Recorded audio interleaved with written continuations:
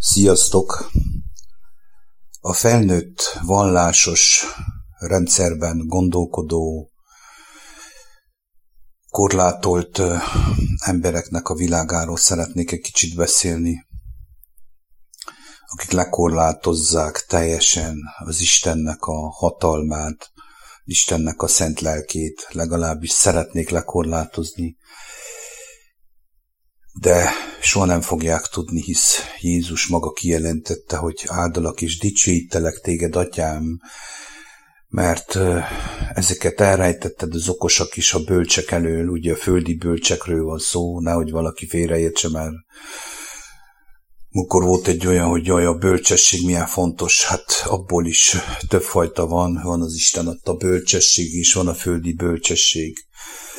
Ezt ide kellett fűznöm ahhoz, hogy tisztább legyen a kép, hisz annyira megokosodtunk, úgy felnőttünk, hogy folytonosan magyarázatra szorul minden egyes egyszerű kijelentés. Pontosan ez a korlátoltság, amiről beszélek.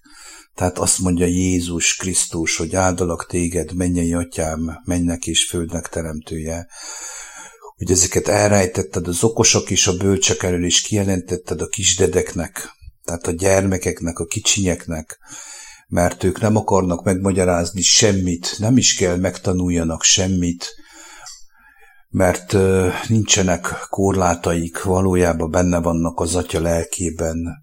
Ez az egyszerű tisztaság, ez adatik az Istentől, amikor megszületik egy gyermek, akár már ebben az elbukott emberi rendszerben is. Tehát maga a teremtés, maga a teremtett lélek, az tökéletes, utána megromlik a felnőttek hazugság világa miatt, az illúzióban élő emberek világa miatt. És ami a legkeményebb az, hogy a vallások, maga a kereszténység le akarja korlátozni az Atya szent lelkét, úgy, hogy közben ő bedobozolt és bizonyos korlátok közé szorította azáltal, hogy csak ő taníthat bizonyos dolgokat, és ő általa mondott dolgokat lehet betartani, megtartani, és ezáltal van üdvösség az embernek. Ezt teszik a vallások, különösképpen a kereszténység. És akinek nem ingyen ne vegye magára, nem azért mondom, hogy valakit kárhoztassak, hanem egyértelműen jön nekem az, hogy elmondjam ezt az egyszerű tiszta igazságot. A kisfiam nagyon sok álmot kap ezzel kapcsolatosan, a jó atya megmutassa neki azt, hogy mit jelent az a kisded állapot, amiben valójában ő még valamelyes benne van, hiába, hogy már lassan 13 éves, de még mindig megőrizte az ő szívét ebben a tisztaságban, és olyan képeket mutat neki, hogy megláthassa azt a kisfiam, hogy az, amit a felnőttek világa folytonosan, ugye mi felnőttek, traktálunk a gyermekekre, az valójában mi nem tudjuk betartani. Tehát elfáradunk benne. Azok a szabályok, amiket mi alkottunk, mi építettünk föl, szószoros értelemben belefáradunk, legyünk már őszinték, kiszáll belőlünk az éltető erő, az a gyermekies felismerés, megismerés, öröme, és szószoros értelemben elkezd bennünk haldokolni a lélek, és átkezdünk változni a fenevad arculatává, fenevad jellemévé, és nem értsük azt, hogy miért szenvedünk, miért vagyunk betegek. Hát azért, mert amit mi követelünk a gyermekeinktől, azt ott mi sem tudjuk betartani, és a gyerekek azért adnak, azért az Isten ajándéka, hogy e tükör által is megláthassuk azt, hogy mi valójában hogy folytsuk meg az életet. Kifolytsuk az gyermekeinkből az életet, belőlünk már kifolytódott, tehát már nagyjából meghalt, és megszűnt létezni, mert nagyon sokan vagyunk úgy, hogy élünk, de nem tudjuk, hogy rég meg vagyunk halva. Nekem annak idején, amikor Jézus megmutatta ezt, Jézus Krisztus, megmondom őszintén, hogy nagy döbbenetemre rájöttem, hogy én halott vagyok, szószoros értelemben föl kellett támasztom, tehát megéltem azt, megengedett, hogy megéljem azt, hogy megölelt engem, hogy újra életet leheljen belém az ő lelke által, hogy újra élhessek, és az élet keskenyösvényén járhassak általa. Maga Krisztus ismerete, a személyes, kedves embertársaim, kedves hallgatók, mindegy, hogy ki mit magyaráz, mit okoskodik. Ő általa jelentetik ki minden, az is, hogy mikor, merre és hogyan kell megcselekedni az ember az életrendjének a törvényeit, a tökéletest, mert ez is egy törvény, a szabadság törvénye, ami adatott nekünk Krisztusban. Ezt egy ember ésszel soha nem fogja tudni teljesen megérteni, hanem csak is kimondottan újjászületve Jézus Krisztusban. Tehát a korlátozottságunk óriási, hihetetlen mértékkel befogadtuk ezt a korlátozottságot, és saját magunknak vagyunk a korlátai elsősorban egy idő után. De maga a korlát úgy kezdődik, hogy mi kezdjük be korlátozni a gyerekeket egy olyan szabályrendszerben, egy olyan működési struktúrában, amit mi már valójában elfáradtunk. És ezt az Isten meg is engedi, azért bizonyságol nekünk, hogy lássuk, hogy mennyire életellenesen élünk. Most, ami következik ennek a nemzedéknek a világára, egyértelműen meg fogjuk látni azoknak a következményeit, ezeknek a hitvilágunknak a következményeit, a korlátozottságunknak a következményeit, és ez megengedtetik azért, hogy ezáltal is, aki fölismeri, hogy ő mire van teremtve, mire van elhívva, és keresi, őszintén fohászkodik és kéri a jó atyát, hogy mutassa meg neki az élet keskeny ösvényét Jézus Krisztusban. Egyértelműen ezekben az időkben is pillanatok alatt meg tud szabadulni bárki ettől a korlátozottságtól. A korlátozottságtól való szabadulás az kimondottan vallás és rendszermentes lesz.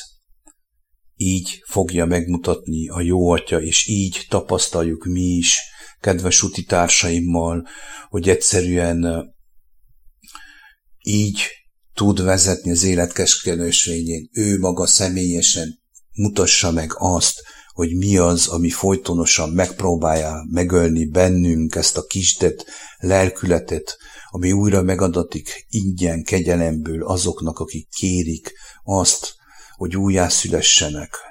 Az Isten lelk által, ami megmutattatott nekünk Jézus Krisztusban.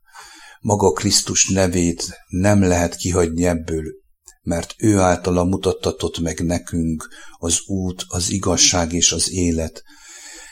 Nekünk mélyen elbukkott, korlátozott embereknek, a felnőtteknek, akik egyfolytában nem csinálnak mást, hanem végen láthatatlanul tevékenykednek az élet ellen, folytonosan a halált majmolják, körbe magyarázzák és ragaszkodnak hozzá, akár ezáltal még föl is lázadnak ragaszkodásuk által, föllázadnak az élet ellen, föllázadnak a kisdedeknek a világa ellen, ami tökéletes az Atya szemében, az ártatlanok világa ellen, és le fogják kaszabolni egymást elsősorban, és utána megvádolják az ártatlanokat, akik nem hajlandók részt venni ezekben a korlátozott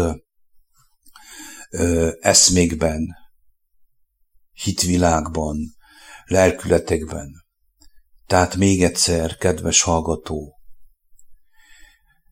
azt szeretném mondani mind ébresztőnek, a vallás azt hiszi magáról, hogy egyedüli létjogosultsága van neki, a kereszténység és a vallás létjogosultsága van neki arról, hogy csak ő beszélhet Istenről. Ez egy óriási becsapás, egy óriási hazugság, ez egy óriási megvezetés. Nem, mert az Atya mindenkit személyesen szólít. Erről tett tanúbizonyságot Jézus Krisztus. Jézus azért jött, hogy általa megismerjük az Atyát, mert aki lássa Jézus Krisztust, az lássa az Atyát is.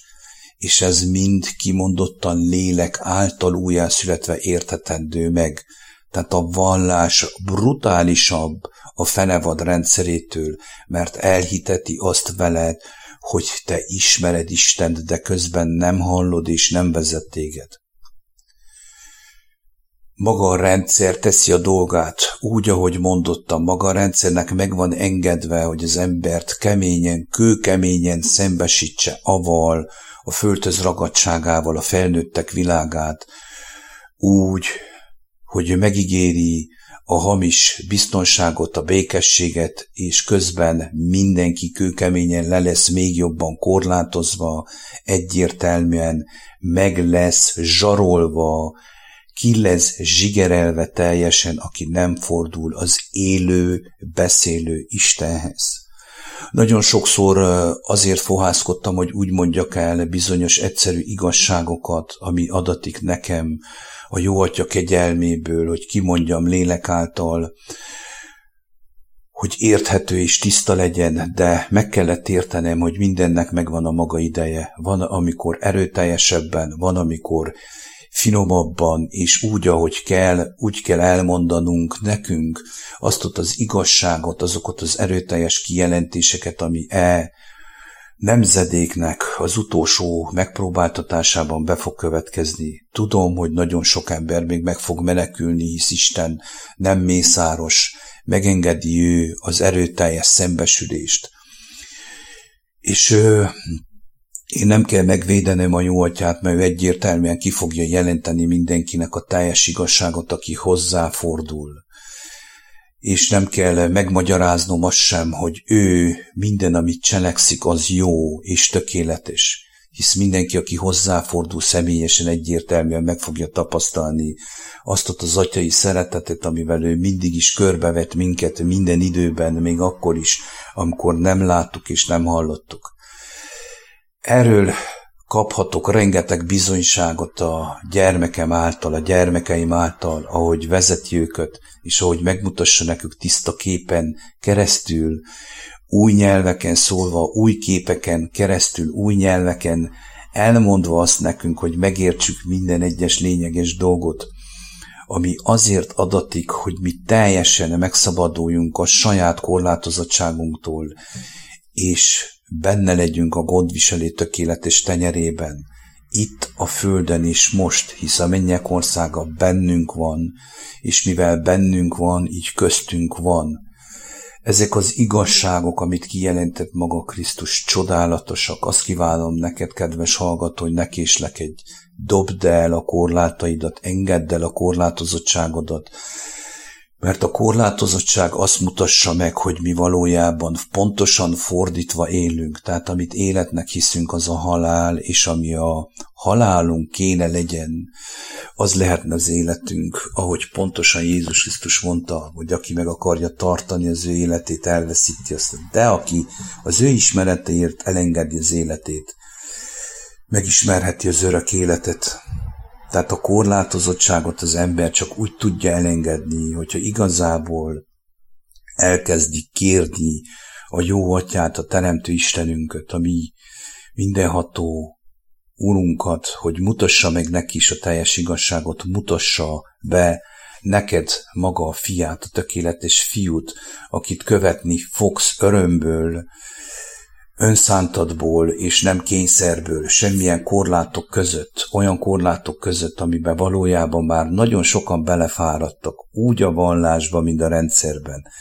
Láttam olyan, kedves hallgatók, élő szemeimmel, hogy addig mondták a rózsafüzért, amíg mindenki elálmosodott és ásítozott. Ilyen hihetetlen nagy erő van ebben a nagy híres rózsafüzérben. Tudom, mert régen én is benne voltam ezekben az úgynevezett agymantrákban, ezekben a korlátozottságokban. Az Isten az embert a teljes tökéletességre teremtette, a teljes szabadságra. Nincs is mit erről tovább beszélni, mert aki éhezi, aki szomjazza az igazságot, és elege lett a korlátozottságból, és mondom most hova tovább erőteljesebb lesz ez, és én megmondom őszintén, hogy dicsőség Krisztusnak mindörökké azért, hogy megtapasztalhatom ezekben az időkben azt, hogy megláthatom, hogy a nyomorúság idején hány ember engedi majd el az életét, és végre föladja a vallásos rendszer által kínált korlátait, és egyszerűen elengedi teljesen az életét, és megtapasztalja azt, hogy akkor van igazi oltalom alatt. Ezt azért is mondjuk el, kedves utitársainkkal, hogy ez történjen meg mindenki életében. Ezt kívánom nektek. Sziasztok!